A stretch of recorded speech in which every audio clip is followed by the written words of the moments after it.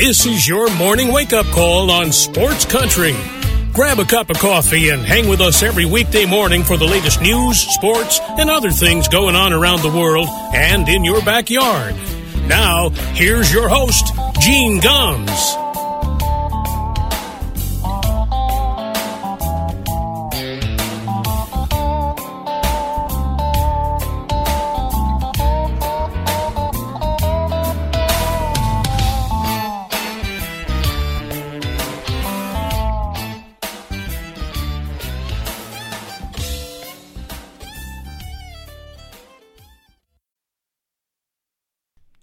Well, good morning, everybody. It is 7 minutes past 9 o'clock here in Middletown, Connecticut. Welcome to a Wednesday morning wake-up call, the 9th day of June 2021. Another warm one here in the Northeast. And well, although the worst of it's supposed to be over today, hot and humid. And hopefully this is the end of the this rough stretch we've had with hot weather before summer even gets here. So, as you all know probably by now that if you've watched or listened to this show over the last 3 years, my routine in the morning, I kind of watch the Today Show every morning when I get up. And one of the first things that got me, and it got my blood going, pissed me off first thing this morning. It's a great way to start the day. You know, and I'm sure this has got to be maddening to a lot of people. You wake up and a report this morning in the New York Times lays out the fact that over the last 5, 6, 7 years, that the richest executives in the United States paid little to no income taxes. Now, I guess it shouldn't be a surprise. These guys have accountants, up the wazoo. You know, they're going to find every loophole they can find. And, I mean, it is unbelievable. Warren Buffett, one of the richest men in the world, he paid $23 million in taxes. All right, a total of $23 million in taxes from 2014 to 2018. Now, you say, well, that's a lot of money. During that same time period, Warren Buffett's wealth rose by $24 billion. Think about that for a minute. So he paid, $23.7 million in taxes on $24.3 billion of income. Now, if you and I, the average taxpayer, tried to figure out some way to do that, we'd be in jail. And this is the kind of crap, and this is why so many people in this country are struggling, and why so many cities and towns are struggling and trying to figure out ways to take care of the underprivileged. Because the wealthy people in this country do not pay their fair share. Elon Musk's tax bill in 2018, folks, it was exactly zero. George Soros, one of the biggest financiers in this country, went 3 straight years without paying federal income tax between 2014 and 2018. Please explain to me how this happens. Michael Bloomberg ran for president. That son of a bitch didn't pay taxes either. It is unbelievable. And I know that this is a sports talk show, and I got to get off of this, but man, and I am no fan of Elizabeth Warren, okay? I'm not. I thank Jesus she didn't, become president, didn't win the Democratic nomination. Can't stand the woman. However, when you hear stuff like this, when you know that, she's got this proposal for what's called a wealth tax, and she wants to apply a 2% tax to an individual's net worth, which is the value of their stocks, houses, boats, anything that they own, minus their debts, above $50 million. So if you make more than $50 million, it's a 2% tax. You know what? When you read stuff like this, You have a hard time arguing against it. It's unreal. Jeff Bezos making all this money, not paying taxes or barely paying any taxes. It's criminal. And as I saw somebody, this was done by this group called a news organization called ProPublica. And by the way, how they got this information, nobody knows, other than the fact that the U.S. government now and the Treasury Department is trying to figure out how the information got leaked. They somehow got the raw data, so somebody leaked it. So somebody's head might roll when they find out how it got leaked. But at the end of the day, the information's out there. And this is just, as one of the guys from ProPublica said this morning, it shows you that our tax system in this country is upside down. This country is, the taxes in this country are screwing the people from, the bottom down. The rich people are at the bottom paying the least amount of taxes, and you and me, the middle class, and to the people that are struggling from day to day, we're the ones that are getting hammered in this country. Brutal. And again, as I've also stated, I'm a registered Republican. I'm supposed to love this, right? Republicans are supposed to love the fact that big business and the rich people don't have to pay as many taxes. So I'm supposed to be excited about that. I am not excited about that. Come on. So anyway, enough about that. But man, what a way to get me fired up first thing in the morning. Some sad news out of the NFL. Jim Fassel passed away yesterday. Former coach of the New York Giants. He was led the Giants to the Super Bowl in 2001. They lost that Super Bowl to the Baltimore Ravens 34-7, but he got him there. He was their coach from 1997 to 2003. Died of a heart attack in a Las Vegas hospital just on Sunday night. No, excuse me, it was Monday night. 71 years old. Yeah, I'm going to be 61 in 2 weeks. And he's 10 years older than I am. It's one of those things, boy. I'll tell you. You look at it. The older you get, and you go, "Ooh, could be me." Right? That's one of the reasons why, I've decided I got to take better care of myself. If I'm going to be around to torture people for a long time, I got to take better care of myself. And on the diet track again, and it's going well. And but yeah, 71 years old. You hate to hear that. Best to his family and the New York Giants. Obviously, look. As with any coach, it never ends well, right? Unless you're somebody that goes out on your own terms, it never ends well. You end up getting fired. But still, he got the New York Giants to a Super Bowl and obviously was a big part of their history. So regardless of how it ends, a big part of that franchise. NBA news. And Nikola Jokic won the NBA Most Valuable Player Award yesterday, becoming the lowest draft pick in NBA history to ever win that award. And it's not close. Prior to yesterday when Jokic won it, I think the lowest overall draft pick to have won it was 15th. I want to say it was Steve Nash. And Giannis Antetokounmpo from Milwaukee, I think, might have been 15th as well. But he was 41st overall. And what was funny? Just a couple of years ago, before Kobe Bryant died, he challenged Jokic to win the MVP. Well, mission accomplished. So, look, he had 60 double-doubles this year. He had 16 triple-doubles, which is the second highest amount in the league. His scoring average went up 7 points a game this year.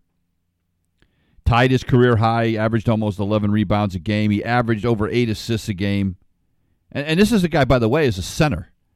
The only guy that had ever averaged more assists from the post was Wilt Chamberlain, who averaged 8.6. Jokic was at 8.3. And he shot 56% from the field, 39% from three-point range. Look, unbelievable year.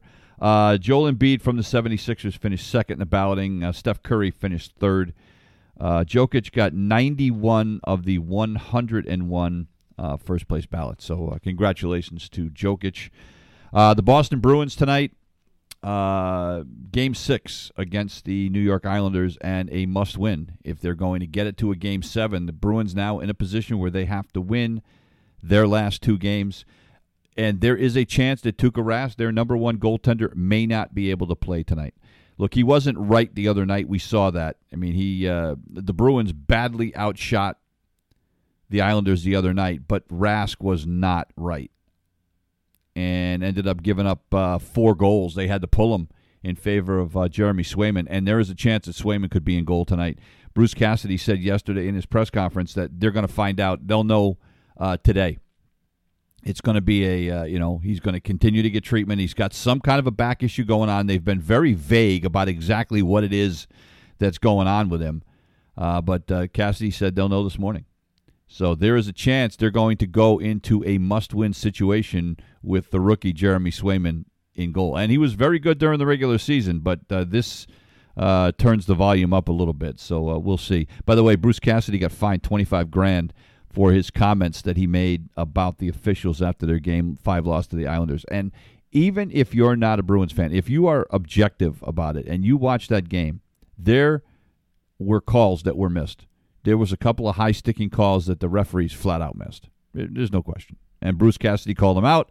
And the NHL, matter of fact, none of the leagues take kindly to that. If you go after a referee in the NBA in a press conference, if you go after an umpire in a press conference in Major League Baseball, you're going to get fined. It's the way it is.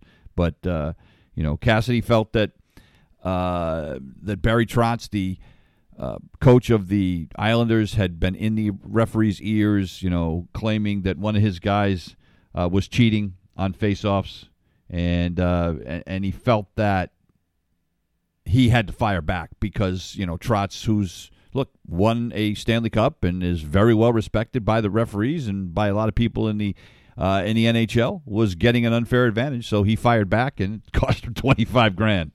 So. The winner of that series will now play the Tampa Bay Lightning. The Lightning finished off the Carolina Hurricanes in 5 games. Andrei Vasilevsky, the goaltender for the Lightning, has been otherworldly in the series. It was his 3rd straight shutout in a series-clinching victory over the Hurricanes last night, 2-0. He's 26 years old. He's already won 1 Vezina Trophy as the best goalie in the NHL. He's a finalist for it again this year. I think he should win it. He's been ridiculous. First 2 games of the series, he saw 70 shots and he stopped 68 of them, and then reeled off a couple of shutouts after that. So, good Lord. So they will play the winner of this series. If the Bruins win tonight, Game 7 in that series would be on Friday. Coming up here in about 10 minutes, Matt Corey of Sox Outsider is going to join us. He's got a blog, got a podcast, very entertaining. Has written for The Athletic. He's written for several different organizations. Now living out in the West Coast, and he calls himself the Sox Outsider because he follows the Sox, and he's living on the opposite coast. Makes it a little bit more challenging, although in some ways he's got an advantage because Sox games, if they're at home, they start at 7 o'clock Eastern time. They're 4 o'clock in the afternoon for him. He doesn't have to sit up late to watch the games. But anyway, he's going to join us coming up here at 9:30. Last night's game for the Red Sox, not a good one. And we all saw the trouble that the Red Sox had a week or so ago when they were in Houston, and Houston won 3 of the 4 games. The only guy to win a game for the Red Sox pitching staff in that 4-game series was Martin Perez. Well, Perez gets the start last night and got absolutely hammered. Lasted 2 innings. He had to get 5 outs in this game at one point. He had thrown 56 pitches. And there were only 2 outs in the 2nd inning. I mean, it was batting practice. So he only goes 2, 6 hits, 6 runs, walked 3 guys, only struck out 2. He gave up a home run, which was a little bit of a controversial call. It was hard to tell whether it actually went off the foul pole or went off the top of the wall. At the end of the day, didn't matter. Even if it wasn't a home run, the way they were hitting him, it was unbelievably bad. Oh, my God. The one takeaway from last night, I mean, the one positive, I guess you could say, from last night's game for the Red Sox, with Perez, coughing it up yesterday, they had to get 7 innings out of the bullpen. They got 7 really good innings out of the bullpen. Matt Andriese came in, threw 3 innings, only gave up 1 run and 3 hits, struck out 5, didn't walk anybody. Brandon Workman pitched 2 shutout innings. Phillips Valdez pitched 2 shutout innings. So I guess if you want to take away from that, okay, there you go. But the Red Sox only managed 6 hits off of Framber Valdez. It is the second straight time that Valdez has pitched against the Red Sox and killed them. Down in Houston, he dominated them. I believe he struck out 10 in the game down there. He struck out 8 without walking anybody last night in 7 1/3 innings. I mean, he just owns the Red Sox. And even when the Red Sox got guys in scoring position, they couldn't do anything. They were 0 for 9 with runners in scoring position last night. 0 for 9. The top of the order continues to be a problem. We're going to talk to Matt about that. Christian Arroyo went 0 for 3 at the in the leadoff slot. It was good to see J.D. Martinez back in the lineup. They gave Alex Verdugo the night off. Christian Vasquez was supposed to have the night off. Kevin Plawecki, the backup catcher, ended up getting hurt. Ball bounced in the dirt, came up, hit him in the mask, and he had some kind of a jaw contusion there. They were actually concerned that he might have the mass driving into his jaw might have cracked his jaw. So he actually left the game, and Vasquez, who was supposed to have the night off, ended up having to play. But awful game for the Red Sox. So they will try to bounce back tonight. And, 5-game losing streak is gone. They find themselves now 2 games back of the Rays because they beat the Washington Nationals last night 3-1. Tyler Glasnow, I mean, I don't think there's really any debate that Tyler Glasnow may be the best pitcher in the American League this year. Struck out 11 Nationals yesterday. And I'm sorry, it's a game and a half, not 2 games. But regardless, the Red Sox now 6-4 in their last 10. But Tampa, again, getting things rolling. They've won 3 in a row and 7 of 10. And trying to continue to put distance between themselves and the Yankees and the Blue Jays. And speaking of the Yankees, in a press conference yesterday, we talked about Monday. We weren't here yesterday. By the way, I apologize for not being here yesterday. We had no internet. My internet was down yesterday morning. Didn't come back until noonish. Thank you, Xfinity. So that's why we weren't here yesterday. But anyway, the press conference yesterday, they were talking about MLB cracking down on pitchers cheating and using this super sticky stuff, and putting a stop to it. And so they questioned Garrett Cole about that yesterday, and we had mentioned Josh Donaldson had taken some shots at him about how in his last start, when the word came down that MLB was going to crack down on it, all of a sudden the RPMs on all his pitches changed. 4-seam fastball the most noticeably, but his curveball went down 78 RPM, his changeup went down, his slider went down, everything went down, and he got whacked. And he's not the only pitcher that it happened to. It happened to Clayton Kershaw. It happened to Trevor Bauer. So all of a sudden, after the word comes down, you start to think, well, maybe there's something to this. Could it be a coincidence? I don't know. Here's the thing. Cole would not, when he was asked straight out, do you use it? And he would not give them a yes or no. His response? Well, I don't quite know how to answer that, to be honest. What? It's a pretty simple question. Are you using it or are you not? He said, and then he goes on to say, well, I mean, there are customs and practices that have been passed down from older players. Translation? Yep, they've been cheating for a while, and this is how I was taught to do it, and so I've been doing the same thing. So he wouldn't answer it. And he goes, I think there's some things that are certainly out of bounds in that regard, and I've said pretty firm in terms of that, in terms of communication between our peers and whatnot. In other words, I'm cheating, but there's some other people that are maybe cheating more than I am, and I don't agree with that, but I am still cheating. That's what he's saying. But he wouldn't come out and give a yes or no answer. Well, guess what? Garrett Cole's pitching tonight. And he tried to say that he attributed to his last game the RPM change and all that stuff. He contributed to his mechanics. He said, I was not as good or as sharp as I wanted to be in that start. So, he is deflecting everything. And look, all these guys are going to do the same thing. None of them are going to admit it, I don't think. And Garrett Cole in his first 8 starts was ridiculous. He had pitched to a 1.37 ERA. His last 4 starts, his ERA is almost 4.5. He's walking guys all over the place. And, look, he's been accused in the past of this stuff. Trevor Bauer, who was his college teammate, threw him under the bus before and accused him of it when he got traded from the Pirates to the Astros. And then suddenly became one of the best pitchers. He says, funny how that happens when everybody goes to the Astros. And there was a text message that was part of a lawsuit against an Angels clubhouse attendant. And they had a text message from Garrett Cole from a couple of years ago and said, hey, Bubba, it's Garrett. I was wondering if you could help me out with this sticky situation. We don't see you till May, but we have some road games in April that are in cold weather places, and the stuff I had last year seizes up when it gets cold. So he's basically saying, hey, I was getting the stuff from the Angels clubhouse guy, and can I get some more? And yet he won't give a yes or no answer. But we all know what the answer is.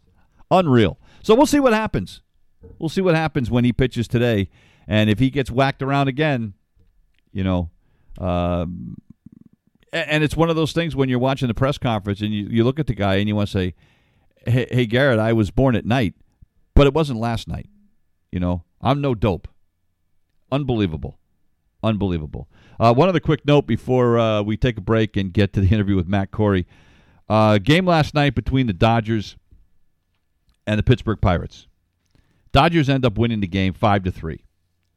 But what happened in this game, you'll see this almost never. Ke'Bryan Hayes hit a home run in the first inning for the Pirates last night. Well, that home run turned into an out. Why?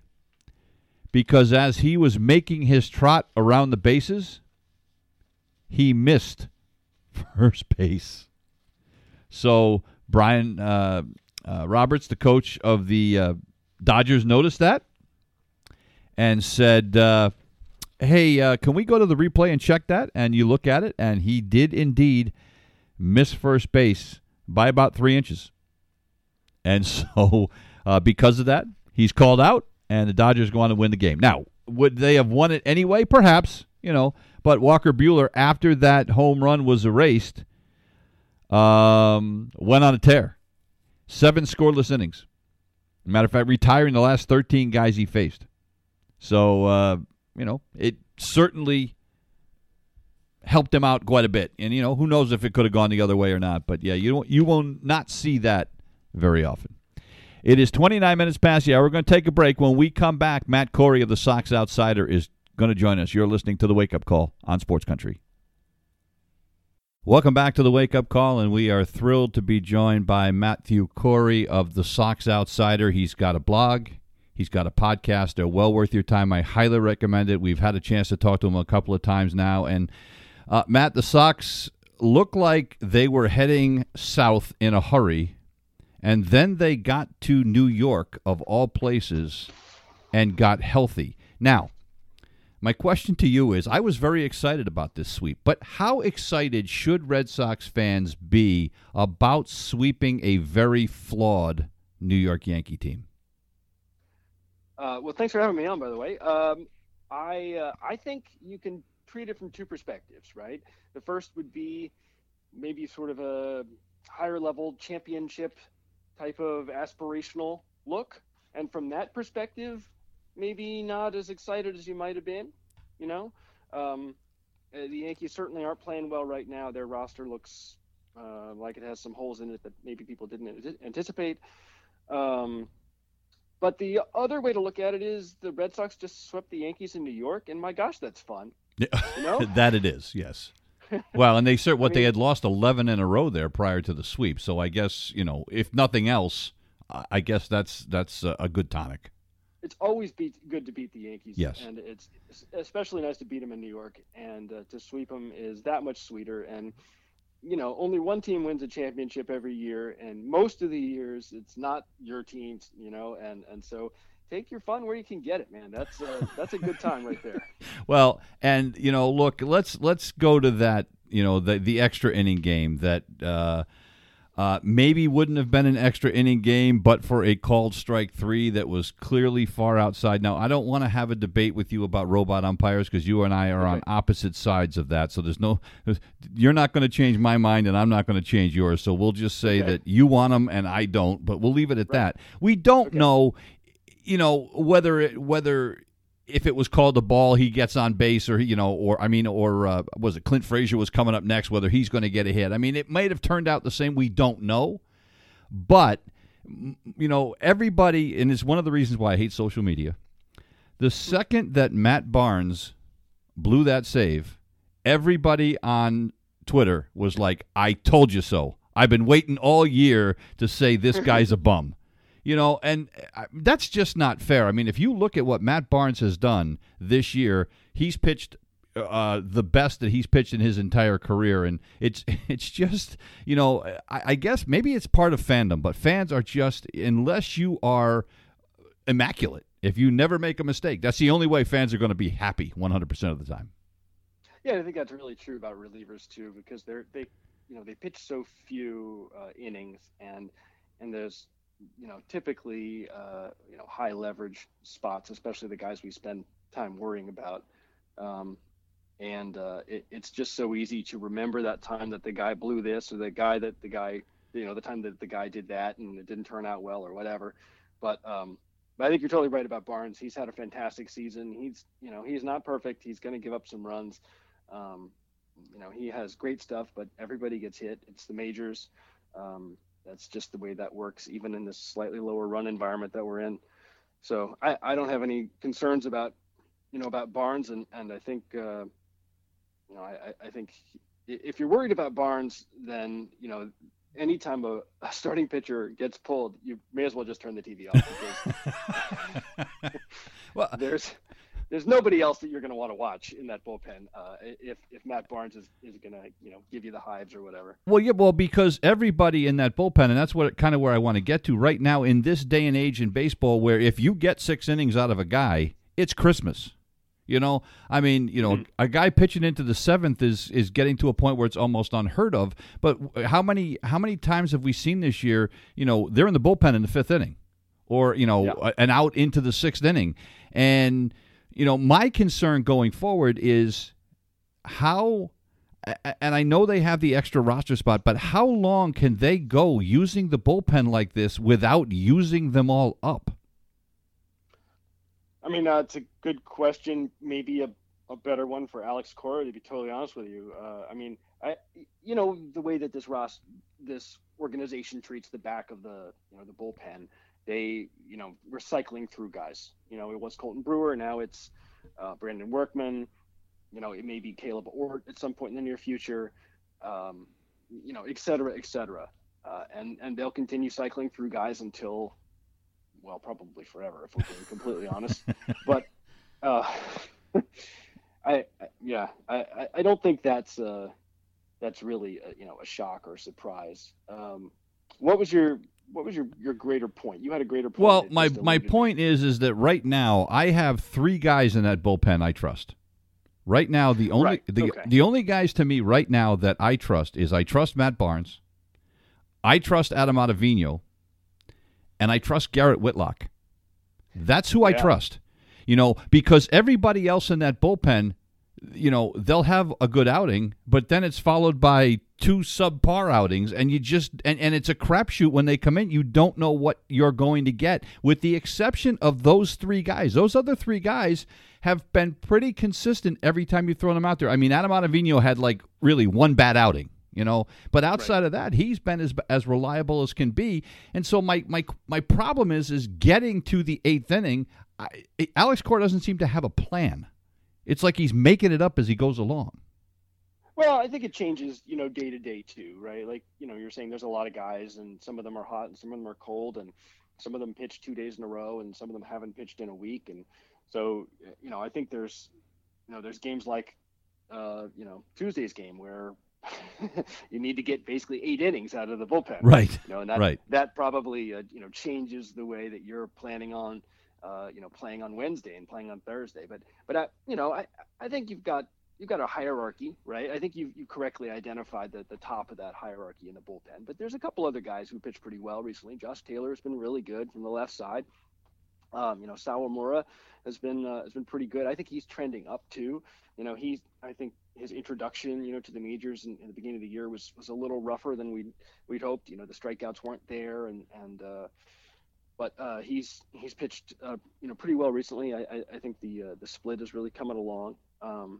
There was another guy I was going to talk about, but I guess mostly those two guys, Sawamura and then Workman is the other guy I was going to talk about. I can't claim to be absolutely crazy about his stuff at the moment. Right. But when he throws that curveball, well, it's still really effective. The fastball is low 90s if we're lucky. If that, yeah. So I think he's more of a back end of the bullpen guy at this point. He's not going to be getting those crunch innings, the eighth inning, ninth inning.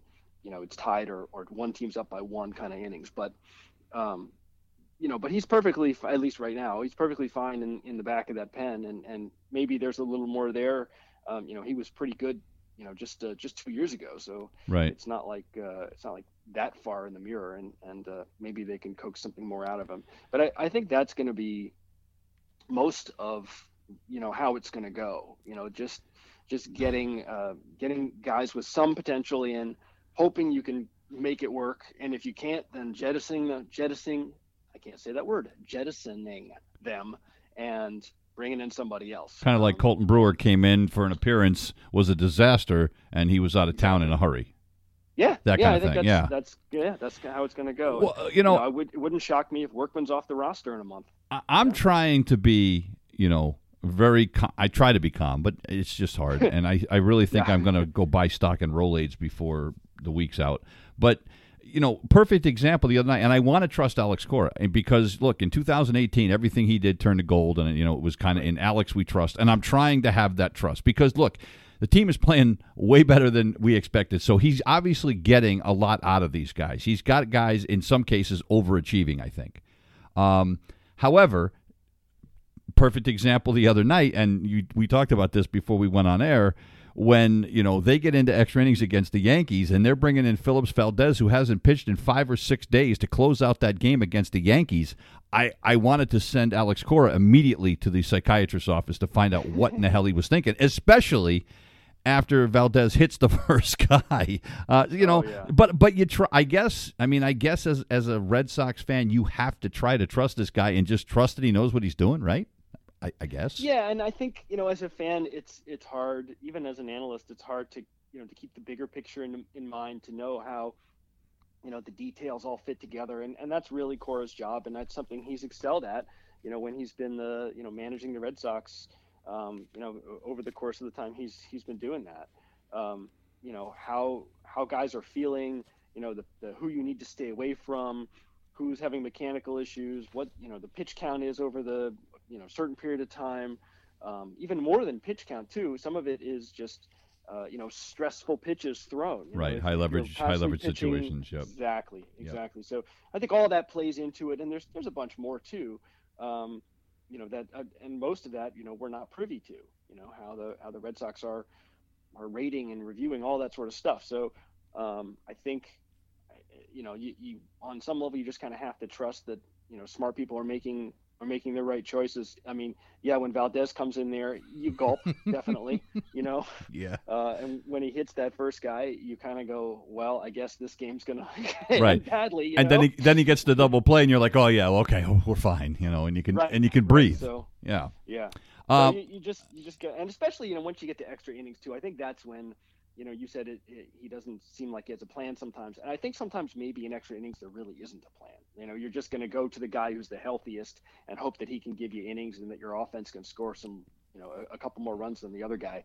It probably is less even analytical than I'm giving it credit for at that point. All right, so the bullpen, I mean, he's I guess we have to say he's done a pretty good job by and large. They're 13 games over 500. So we got to say that we can't really argue too much. When you and I talked on this show a couple of months ago at the start of the season, you said to me, well, I think they're going to be okay because I think that their pitching staff is going to be league average. And I remember saying to you, God, I hope you're right, because I don't see that at all.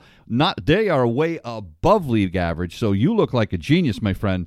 But even you, please be honest. You could not have envisioned it going this well. No, I don't think I did. I figured they'd get one league average pitcher out of, Richards and Pivetta, not two. Right. I didn't think much of Martin Perez, Tuesday's start notwithstanding. Nate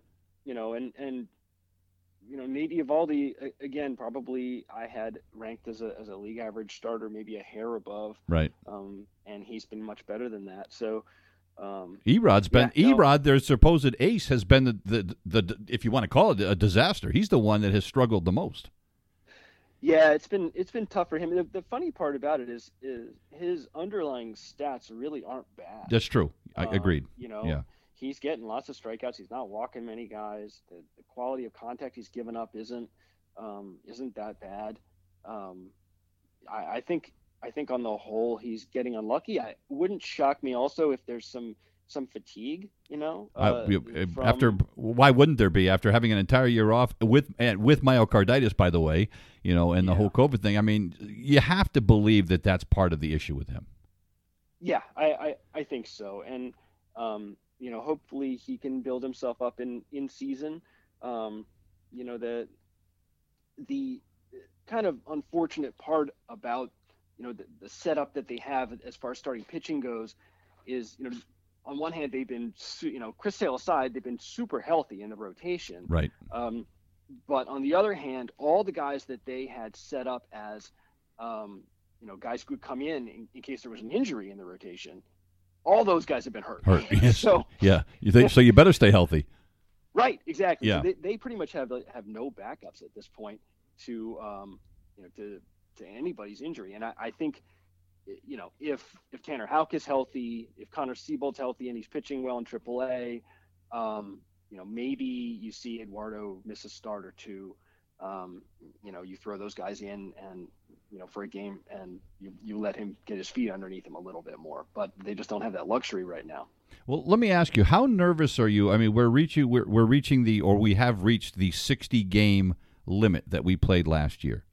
Yeah. How concerned are you, not just with the Red Sox, but league-wide, that we are now going to have pitchers essentially or potentially throwing 3 times as many innings as they threw all of last year, this year, with all that time off? Are you concerned about that? Do you think there's going to be more? We've already seen more injuries, but is that I don't think that's a result of last year. If we're going to have an issue, I would think it's going to be farther down the road, July, August. It could be carnage. No? It sure could be. I hope not. I hope not too. I'm not an injury expert, so at that point I'm just sort of falling back on watching baseball for 30 years or whatever. But I agree. There certainly is potential for that sort of thing, and that's where the Red Sox all of a sudden lack of depth in the starting rotation becomes kind of frightening. I imagine that the front office is, working towards fixing that at some point in the near future in some way, shape, or form, because there is that danger that all of a sudden Matt Andriese is in the rotation, and then after that, what are you going to do? You're going to put Garrett Whitlock in there, who's coming off of Tommy John surgery, right? Or Chris Sale, who's coming off of Tommy John surgery, and by all accounts, he feels great. He looks great. He threw an extended bullpen today at Fenway Park, or yesterday at Fenway Park. But you can't count on him coming off of Tommy John surgery and going out and throwing 6 or 7 innings. They're going to have to baby him when he comes back as well. Yeah, they will, and he's not coming back for. Well, July, another month or something. Yeah, mid to late July if they're lucky. Right. So if they have an injury anytime between, say, now and then, that's an issue. So, I certainly hope not. I think there is danger there, though. You know who's out there? How about a reunion with Rick Porcello? Yeah. Is he a free agent? He has not signed with anybody. He's a free agent. Nobody has signed him. I mean, he's still out there. I mean, and, if he's not pitching come, end of June and you need somebody, that might be a good guy to go try to get. If he wants to sign a minor league contract, yeah, I'd sure give him one. And give him a $1 million major league contract if he gets called up to the big club or something. I don't know, but I don't know how much cap room they have to play with. So you said you think they're going to do something at some point. Does that involve a trade at the deadline, perhaps? I mean, I would imagine. How big is a question I can't answer. I mean, they have a really interesting roster in that, the Red Sox traditionally have had a really strong, roster sort of top to bottom, right? Right. And this particular team is really top heavy, at least when it comes to the lineup, and the good part about that in a way is that, it minimizes your damage if and when you have an injury. So, for example, if Bobby Dalbec gets hurt, well, it's not actually going to hurt the team. It can't hurt it any more than he's hurting it. Right. So, and the other part about that is it doesn't take much to improve that position. You go out and now, obviously, Mitch Moreland's probably not available. He's on the A's. I assume they're not looking to deal him. But nonetheless, you get a guy like a Mitch Moreland or something like that. That's going to be an upgrade, and it's not going to be an expensive one to acquire. So I think there's a lot of room to make, incremental changes to the roster that will have larger than usual benefits on the field. I think what's going to be interesting, Matt, is that, if you're going to make a trade, like let's say they want to make a trade for a pitcher, Chaim Bloom, since he came there, has been trying to acquire talent and acquire prospects, acquire young players. It's going to be awful difficult to go and make some kind of a trade for a pitcher, because the first thing people are going to do is start asking about those kids that you've just acquired. So it's going to be a kind of a tricky thing for him to figure out how to navigate that. Yeah, and he's not really been through a normal trade deadline right. as a general manager. So this will be another test for him with money. Right. I mean, they had trade deadline. They had a trade deadline. Now he wasn't the GM in Tampa, but he went through that. But they never had any money to spend. The Red Sox, potentially do. Yeah. They could presumably take on some salary. Although I think they are spending an awful lot on this team, at least in terms of the whatever the luxury tax number is. Yeah, I think they're still below it, but I don't think that I don't know that they have too much wiggle room. I mean, I think Bloom said something that I found interesting the other day, which was, that yes, he's charged with, building a long-term contender in Boston, but he also recognizes the importance of each individual opportunity when to reach the playoffs and how valuable that is. And that indicates to me that, he's not going to throw this away. He recognizes that this is a good team, but a flawed one, and one that can presumably use some help. Now, I don't get the sense that he's the kind of guy who, maybe like a Dave Dombrowski would go, well, damn the torpedoes, I'm gonna go out and get everybody player X. That too. But get some guy at the deadline who I want, and it's I'll worry about the damage caused to the farm system another time. He's not going to do that. But, I think that there's a lot of different possibilities and different ways to improve this roster. And I think there's a lot of avenues for him to take, to give the Red Sox a push towards postseason. With a little bit of time we got left, let's talk about the lineup. And, I mean, everybody said, this team is going to score runs now, and they have. And when they score, 4 or more runs, their record is something absolutely ridiculous. I think they've only lost like 4 games when they've scored at least 4 runs in a game.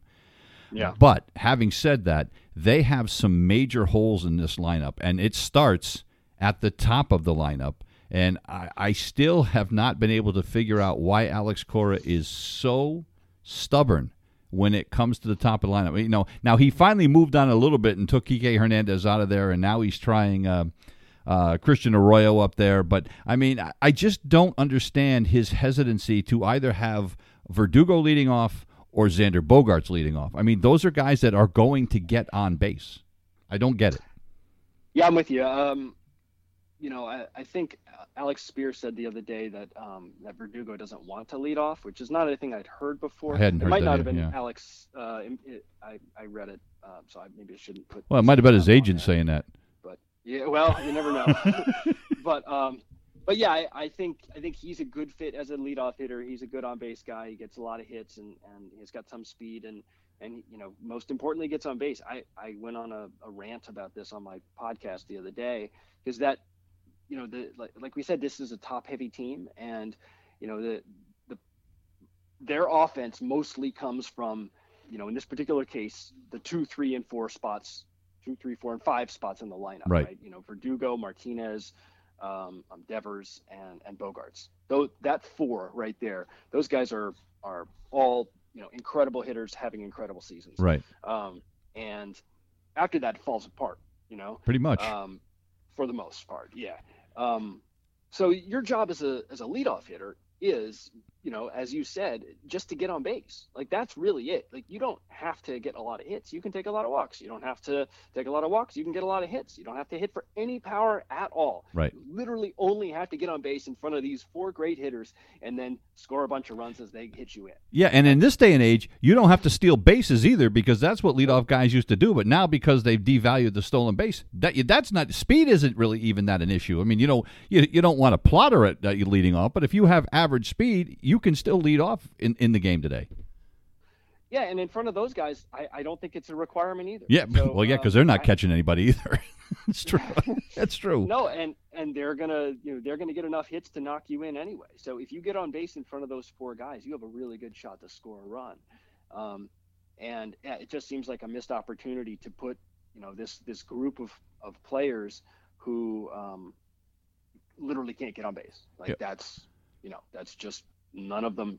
Kike Hernandez seems like a great guy, good defensive player, plays a lot of different positions, gets some hits, has some pop, does not get on base. Well, and that's Marwin Gonzalez does not get on base. Right. Christian Arroyo does not get on base. Like these Yeah, guys well, are now- not on base guys. Now, Arroyo did get on base a couple of times when he led off against the Marlins on Monday night, but then on Tuesday he goes over. Now, the one change one thing Alex Cora did do on Tuesday because Alex Verdugo wasn't playing, we saw Rafi Devers in the 2-hole. Now, that's something we hadn't seen all season, at least not that I remember.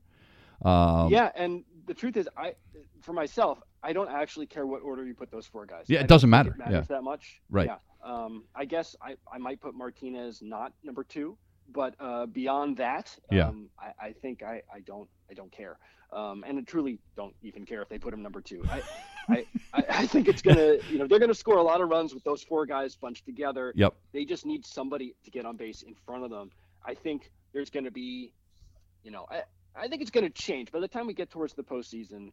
Either Jarren Duran's gonna come up, and he's either gonna be, the leadoff hitter because he's fast, right? It's gonna be, the old manager trope about, okay, well, he's fast, and so we're gonna put him in the leadoff spot. Or they're going to go out and get somebody. I think it's going to be one of those. I would be shocked if they're, it's September and we've got, Kike Hernandez or Marwin Gonzalez in the leadoff spot. Now, the last guy I want to talk about is Bobby Dalbec. How much longer of a leash can they give this guy, especially considering, with the flexibility they have in this lineup where you can put Marwin Gonzalez at first base. You can put Danny Santana at first base. I mean, I know they're going off of what Dalbec did in that short bit from last season, and he looked really good in spring training. He has been absolutely dreadful. I mean, there's no other way to put it. How much longer can they go with this kid? And are they doing him any favors by trying to let him work through it at the major league level? It doesn't seem to me like they are. I think that we're hitting a point where, he had a home run a couple days ago, and I was like, oh, all right. That was a bomb, too. Yeah, incredible. He got all of it. And then, the next day looked just as lost as he had looked before that. Right, and the day after that, just as lost as before that. So I don't feel like that carried over at all. I think there's 2 things, right? I think one is they're trying to give him, a long leash to establish himself as a major league hitter because they believe in his talent. I also think that there's just not anybody else pushing for playing time at first base. Like you said, who else are they going to put there? Right. Marwin Gonzalez is not going to play first base regularly for a contending team. Right. Danny Santana is not going to play first base regularly for a contending team. They literally don't have anybody. And like the guy who's probably their first baseman in the future, Tristan Casas, is hitting well, but he's in Double-A. Double-A, right? I forget how old he is. He's like 21 or 20. Like they're not calling him up now. Right. Like if he absolutely crushes it and they call him up to AAA and he does that there too, then maybe you see him in September. But I kind of doubt that. And probably almost certainly not as a starter. Like that would be an extreme push.